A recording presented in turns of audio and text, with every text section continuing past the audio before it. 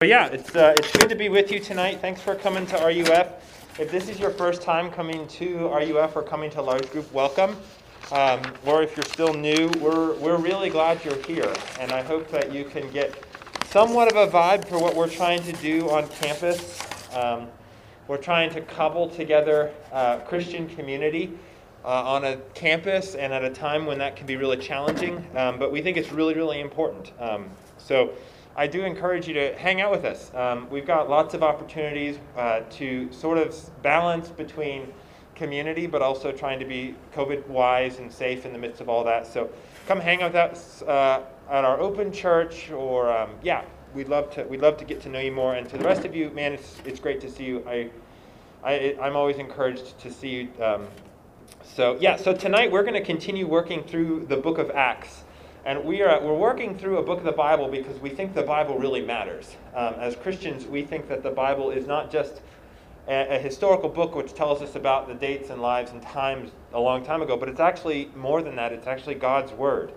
That it actually contains timeless truths about things that are truly timeless. God, man, what's wrong with the world, and how we fix it. And so it's an amazing book, and we're working through one of the almost chapters in this book. It's a book of Acts, and we're going to study tonight how the means of grace equip us for community and a witness, and we're going to see how that applies specifically to social anxiety. So lots to unpack there. We're going to see tonight how God's grace, the means of grace, equip us for community and witness. And we're going to look at a really pressing issue today, which is social anxiety. So a couple of months ago, as I've hung out with y'all, as I hang out with y'all, talk with students in 2020, 2021, of course, constantly that we hear about this thing, the challenge of social anxiety. It's kind of become like a joke now, like a meme almost, or TikToks will just talk about like, oh, I'm so awkward, oh, I'm just so anxious to be around people, or I'm bad at talking. And of course, there's tons of news articles that talk about how college students are basically stuck in their dorms, or stuck in their apartments, or stuck at home. And it's you understand that. You're on Zoom all day, and left on your own a lot of the time socially. And the result of that has been a lot of social anxiety. And I know that you all feel it because you've told me you feel it. Another thing that makes it augmented is the rise of technology. I read a statistic the other day that all of us on average use our phones about 84% more than we did last year. That we're all on our phones a lot more. And so we have this combining forces of a pandemic and quarantine of technology. And then I'll add on to this more like the normal identity and depression and anxiety. And the result is a campus and 18 to 24-year-olds, the demographic that many of you all are in, are feeling crushing social anxiety. An article just came out by one of the top academics studying Generation Z, which is the generation that you're in, and she's talking about the colossal percentages of mental health and social anxiety. And I know that many of you experience this, the fear of I'm bad at talking to people, or the anxiety that comes from speaking up on a chat or a Zoom, any sort of social interaction. And tonight we're going to look at how the Christian gospel, specifically these things that we're going to call the means of grace, and I'll explain those in a second, how those equip us for community and for witness. And we're going to look at how that applies specifically to social anxiety. And so if you have a Bible, you can turn to Acts chapter 2, or you can look along with me. And as I'm talking up here, if you've got questions and you're confused by what I'm saying, shoot me a text, and we will dialogue with those questions afterward. So I'm going to read this smaller piece of scripture, and we'll dive in. This is from Acts chapter 2, verses 42 through 47. This is God's word. And they devoted themselves to the apostles' teaching and the fellowship, to the breaking of bread and the prayers. And awe came upon every soul, and many wonders and signs were done through the apostles. And all who believed were together and had all things in common. And they were selling their possessions and belongings and distributing the proceeds to all as any had need.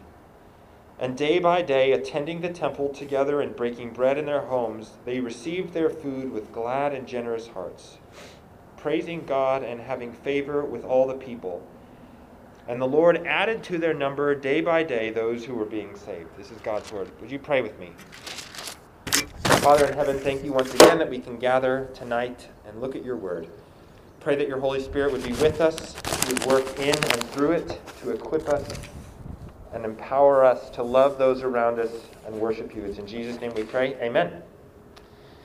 So we're going to look at this, and we're going to look at this in three ways. Per usual, we're going to look at these things called the means of grace. Then we're going to look at how they empower community and witness, and then we're going to apply it to social anxiety. So the means of grace, how they empower and equip community and witness, and then apply it to social anxiety. And so just to recap, if you haven't been with us, up until this point in the book of Acts, the church has just experienced a huge explosion of population. There's Christians. We just read, the last verse that we read last week, is that 3,000 people just became Christians. Tons and tons of new Christians are added into this exploding community. And so now we get a snapshot into what are these Christians doing now that they are finding community and identity together. And we see that right at the very beginning in verses 42 and 43. And this is where we see our first point, is that they are, and I'll explain this, but they are participating in the means of grace. Verse 42, and they, when that reference they, it's referring to verse 41, which says it's the 3,000 new Christians. They devoted themselves to the apostles' teaching. And so that's the first thing we're going to look at, is these people are availing themselves to the means of grace. What do I mean by that? Well, it means that they are taking full advantage of the various ways, the many ways that God tells his people his love for them. Right? The whole message of the Christian gospel is God loves you more than you can possibly imagine, so much so that he would send his son to die for our sins. And the means of grace are the ways that God shows us his love. And what they are doing as new Christians is they are hurling themselves into these various ways that God shows us his love, his grace, his undeserved favor, his mercy. And the means of grace here are basically, they're like the spiritual food that Christians need for a healthy life. Think of them as spiritual food. There's a super popular YouTube video that I watch over and over again because it's so amazing to me. I was just talking with someone about it today. And it's a YouTube video by this guy named Brian Shaw, who is a strongman. And that's a technical term for some dude who's like monstrously strong. And he has multiple times won the world's strongest man. So literally, he was the strongest human being on the planet that year. So he can deadlift over 1,000 pounds, and he can bench press almost 600 pounds. Just absurd strength. And in this particular video, he describes his diet, his daily diet. And because he's weightlifting so much, he needs an incredible amount of fuel. And so he eats anywhere between 12 and 15,000 calories a day. He's the size of a refrigerator, and he's eating so much food, pounds of ground beef a day and pounds of pasta. And he says, lifting is the fun part. It's the eating that's the hard part because it's constant. He says in this video, he says, if I'm going to compete, if I'm going to be strong, I have to give my body the fuel and the nutrients I need. And I think he's onto something there. What's true for him in his athletic performance is true for the Christian in their spiritual life. In that if we are going to be alive and healthy and strong spiritually, we have to be eating sufficient nutrients spiritually for our faith. Those are the nutrients, the food, are these means of grace. And that's what we see these new Christians doing. They're engorging themselves, they're devoting themselves, the text says, to the means of grace. And so what are they? Well, it tells us here that says they devoted themselves to the apostles' teaching, to the fellowship, to the breaking of bread, and to prayers and to worship. And so I want to look at each of those briefly, because in each one of these we see this is what you as a Christian need in your life constantly. And so let's look at this. The apostles' teaching. What does this mean? Well, the apostles, I've said this before, but I'll say it again. The apostles were the official witnesses of Jesus Christ. They were the ones who Jesus said, hey, you are going to be my witnesses. You are the ones who get to tell everybody, this is what Jesus did, and we are the ones who get to interpret what Jesus did. So they interpret and they testify to what Jesus did and why it mattered. They attested, this is what who he was. Jesus Christ was God who came to earth, who died for our sin and came back to life. And this is what it means for your life. So these Christians are devoting themselves to their teaching. Now, what does that mean for us? How do we devote ourselves to their teaching? Well, what is their teaching for us? Well, it's written down. They wrote down their teaching in the Bible. Right? So the Bible is the apostles' teaching. The Bible is the authoritative witness and interpretation of Jesus Christ. So we're called to devote ourselves to the Bible as Christians. Your regular Christian life should consist of time in Scripture.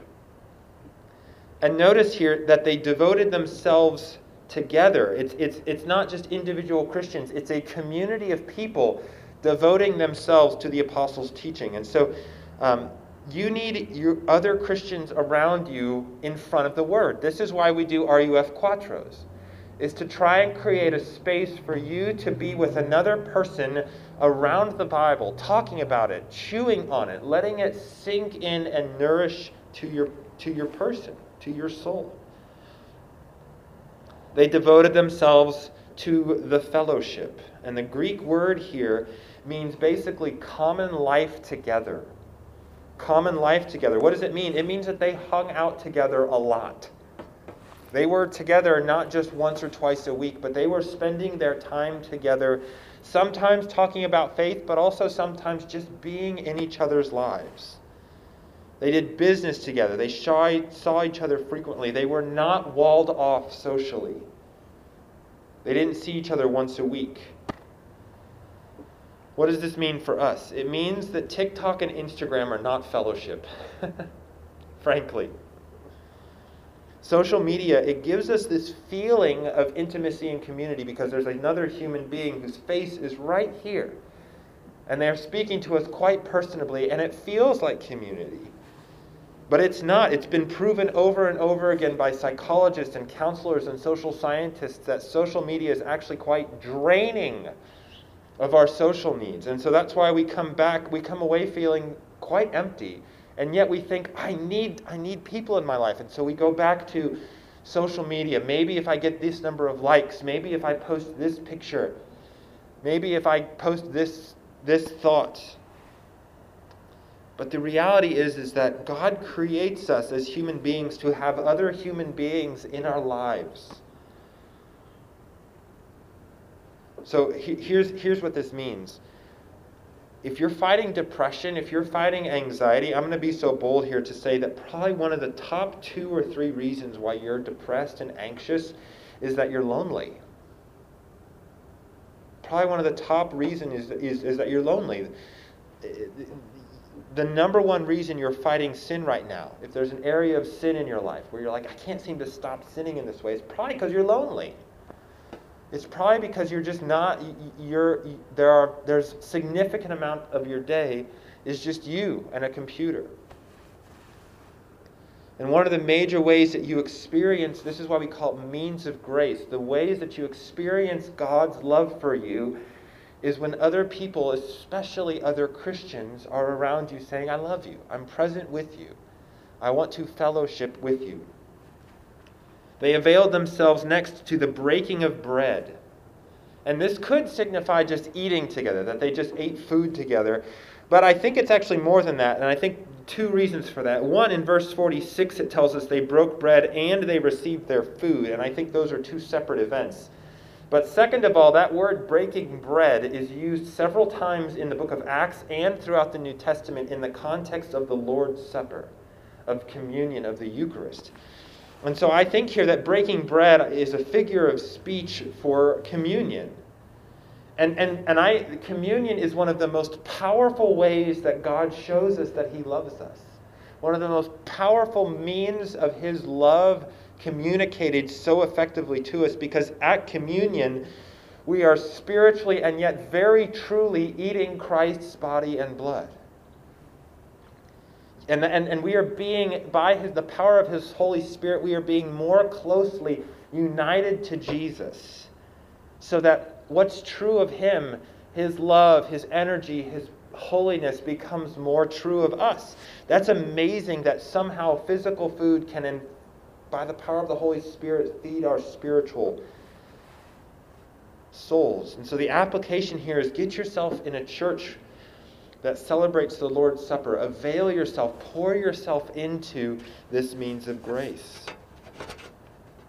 Next, they pray. They devoted themselves to prayer. Prayer is a means of grace. It's a means of God telling us his love for us, because in prayer, we are saying and we are receiving, God is listening to me. God is listening to me. He listens when I talk to him. He listens when I rant at him. He listens when I cry to him. He listens when I praise him. He listens when I ask things of him, because he loves me. That's what Romans 8 tells us, that the whole Trinity is active, that all of God is active, listening to us when we pray. And so we see here the disciples devoting themselves to this prayer, and then they worship together. Verse 46 and 47, they gather publicly in the temple and in their own homes. Verse 47, praising God. They're organized, they're coming together in an organized fashion and in a spontaneous fashion to show God their love for him and to receive God's love for them in worship, his grace. And so they are pouring themselves into all of the ways that God has shown his love for them, and they are devoting themselves to them. What does this mean for us? It means that more than ever in 2021, you need a community, and more importantly, you need a church. You need a church where you can devote yourself to the means of grace, the ways that God shows you that he loves you. And I know that because y'all are here, I'm preaching to the choir in a lot of ways, that many of you you're here because you know these things, and yet I tell you all the more, don't stop. Pour yourself, devote yourself to the ways that God loves you. That's how we nourish ourselves spiritually. And so then look at what the results of these are. So second point, the first point is they avail themselves to the means of grace, but look at the results. Look what happens. Two things happen. One, they create a radical community, a radically generous community, and they have effective witness. Let's look at the first, a radically generous community. Verse 44. And all who believed were together and had all things in common. And they were selling their possessions and belongings and distributing the need and the proceeds to all as any had need. Look what happens as they study God's love for them, as they marinate their whole community, their lives and their hearts in God's love for them. The whole community, individually and corporately, is transformed into truly a radical community of generosity and love and charity towards other people. The effects are just crazy generosity, the sort of generosity that sort of blows the circuits on our capitalistic and materialistic world today. You know, and this is, I remember this verse is when I was growing up, people they had to very quickly say, oh, that's not communism, it's not socialism. They're just being socialist. And then there was this felt need to explain, oh, this isn't socialism. And I can just say, kind of off the cuff, that I've studied a lot of communist theory. I've studied a lot of socialist economic and political theory, and this is not it. Communism is state-mandated equality, and this is freely given. Communism operates under the assumption of atheism. This is operating under the assumption of God's radical mercy towards a community of people. So this is not communism, but I don't want to blunt the force of what is happening in a community as they sit in the incredible mercy and love and grace of God.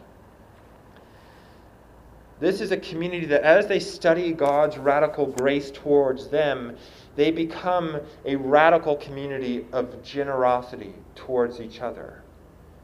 Grace elicits, grace sprouts out crazy generosity to where people do things that doesn't make financial and material sense. And that's a diagnostic for us. Do we freely give? Do we even sometimes what seems like foolishly give our resources to those around us? I know I don't. I know that I meticulously guard and manage my resources. And I think the apostles would say, hey, sit in God's grace a little more. Avail yourself to the means of grace. What does that look like for college students? Well, I don't know if it necessarily means give all your money away because you don't have any. No offense. But I do think that there are resources that you all have that you can be radically generous with. You have time. I know you don't feel like you do, but you have time. You have emotional space. You have physical bodies. You have resources. And a Christian community is one which studies and sits and avails itself to God's great love for them and then responds in radical generosity with the resources it has towards the people in that community and outside of that community. What does it look like? It means hanging out with the new person. It means helping someone in a Zoom class, even when it's awkward or weird.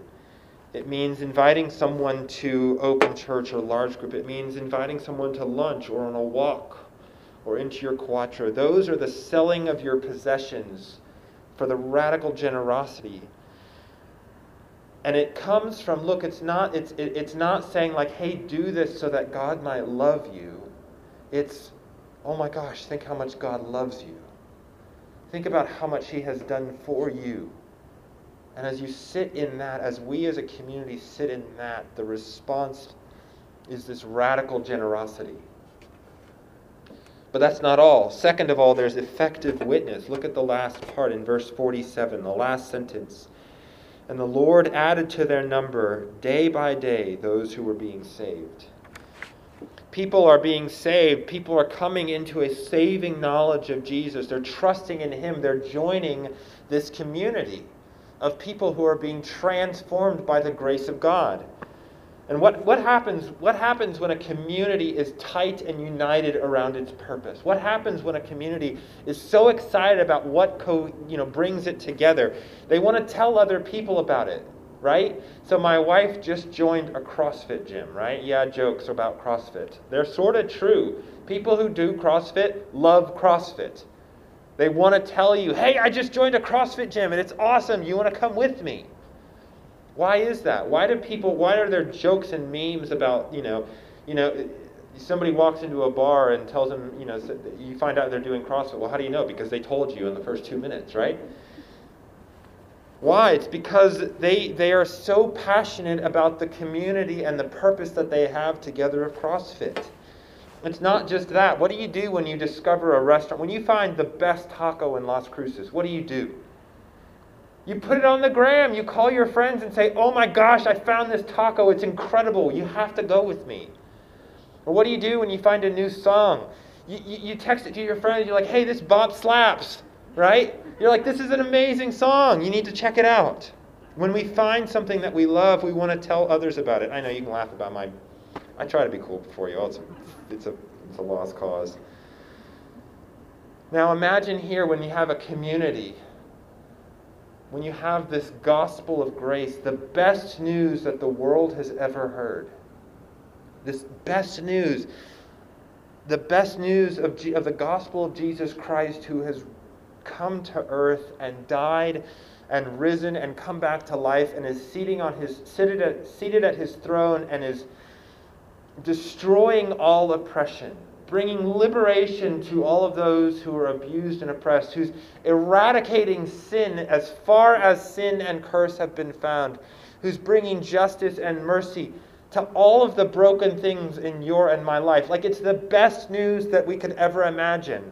And they get this. They're sitting in God's grace and they're like, how can we not tell people about it?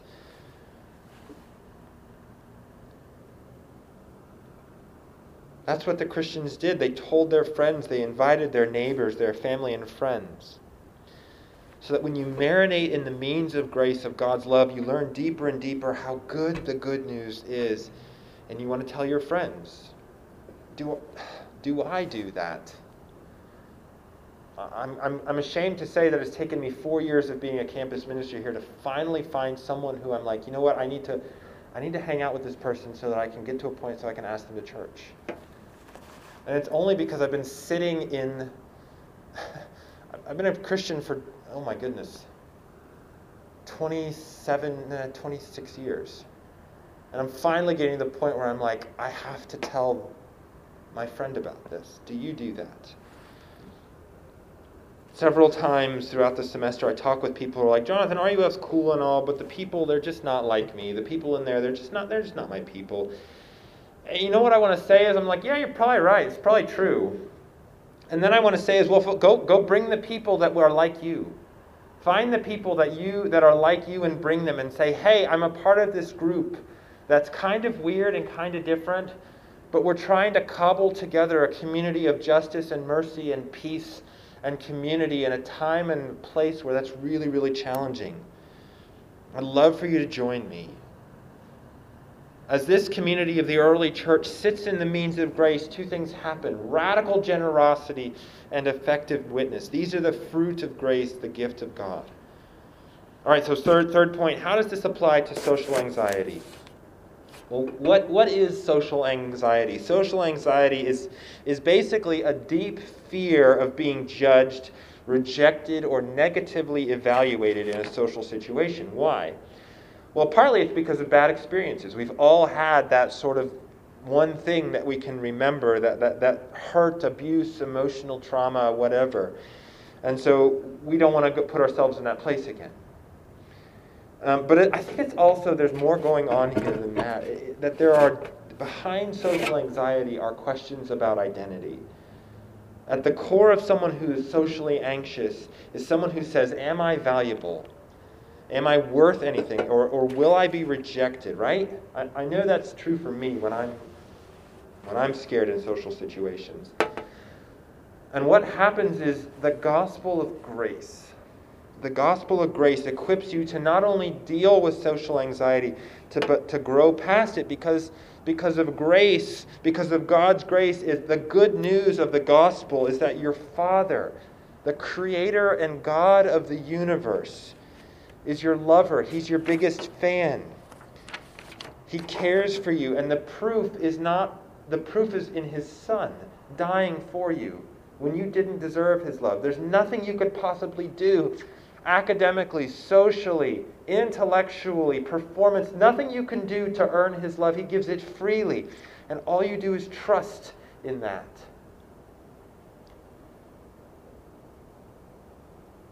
That's the pivot point that becomes an identity foundation that can empower you to say, I can be rejected. I can be negatively evaluated by anything else because the most valuable person in the whole universe adores me.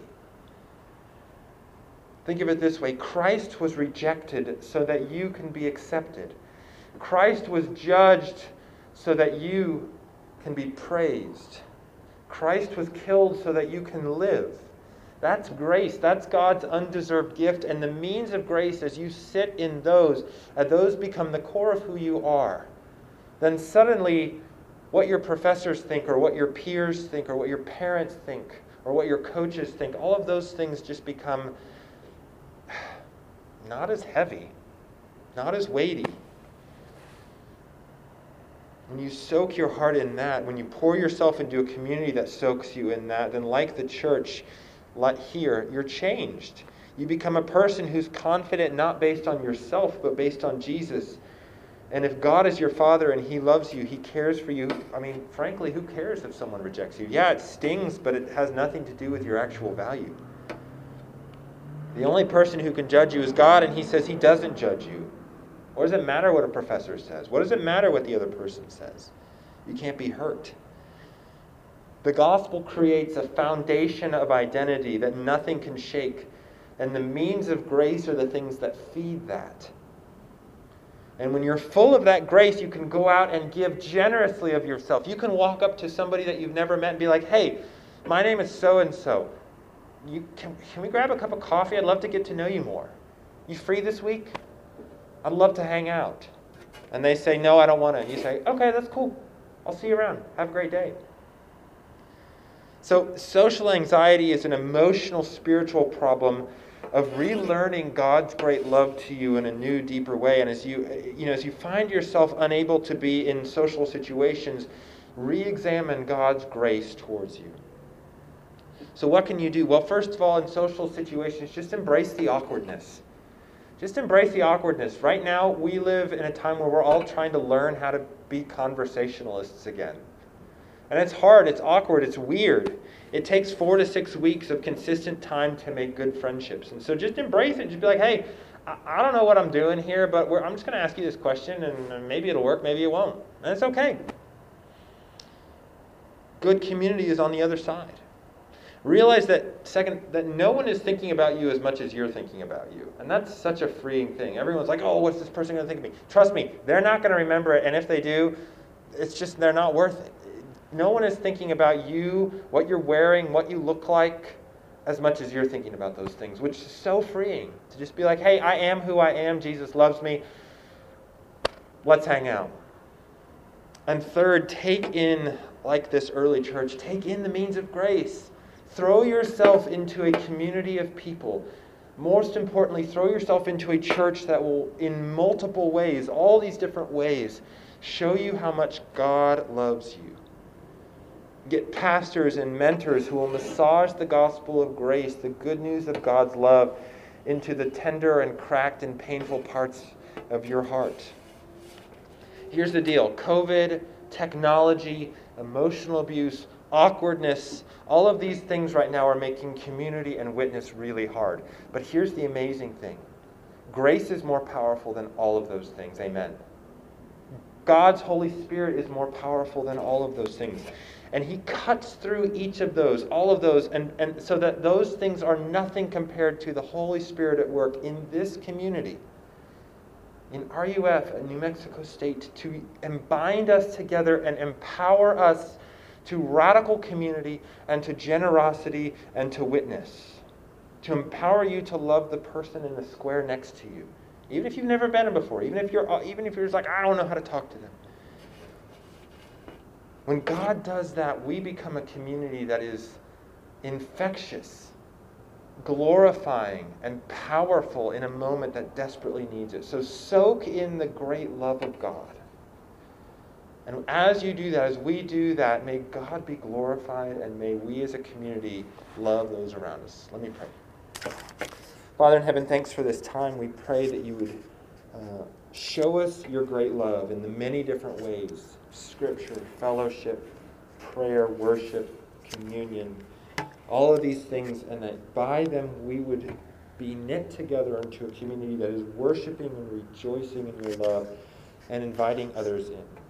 May that be true of us. In Jesus' name we pray. Amen.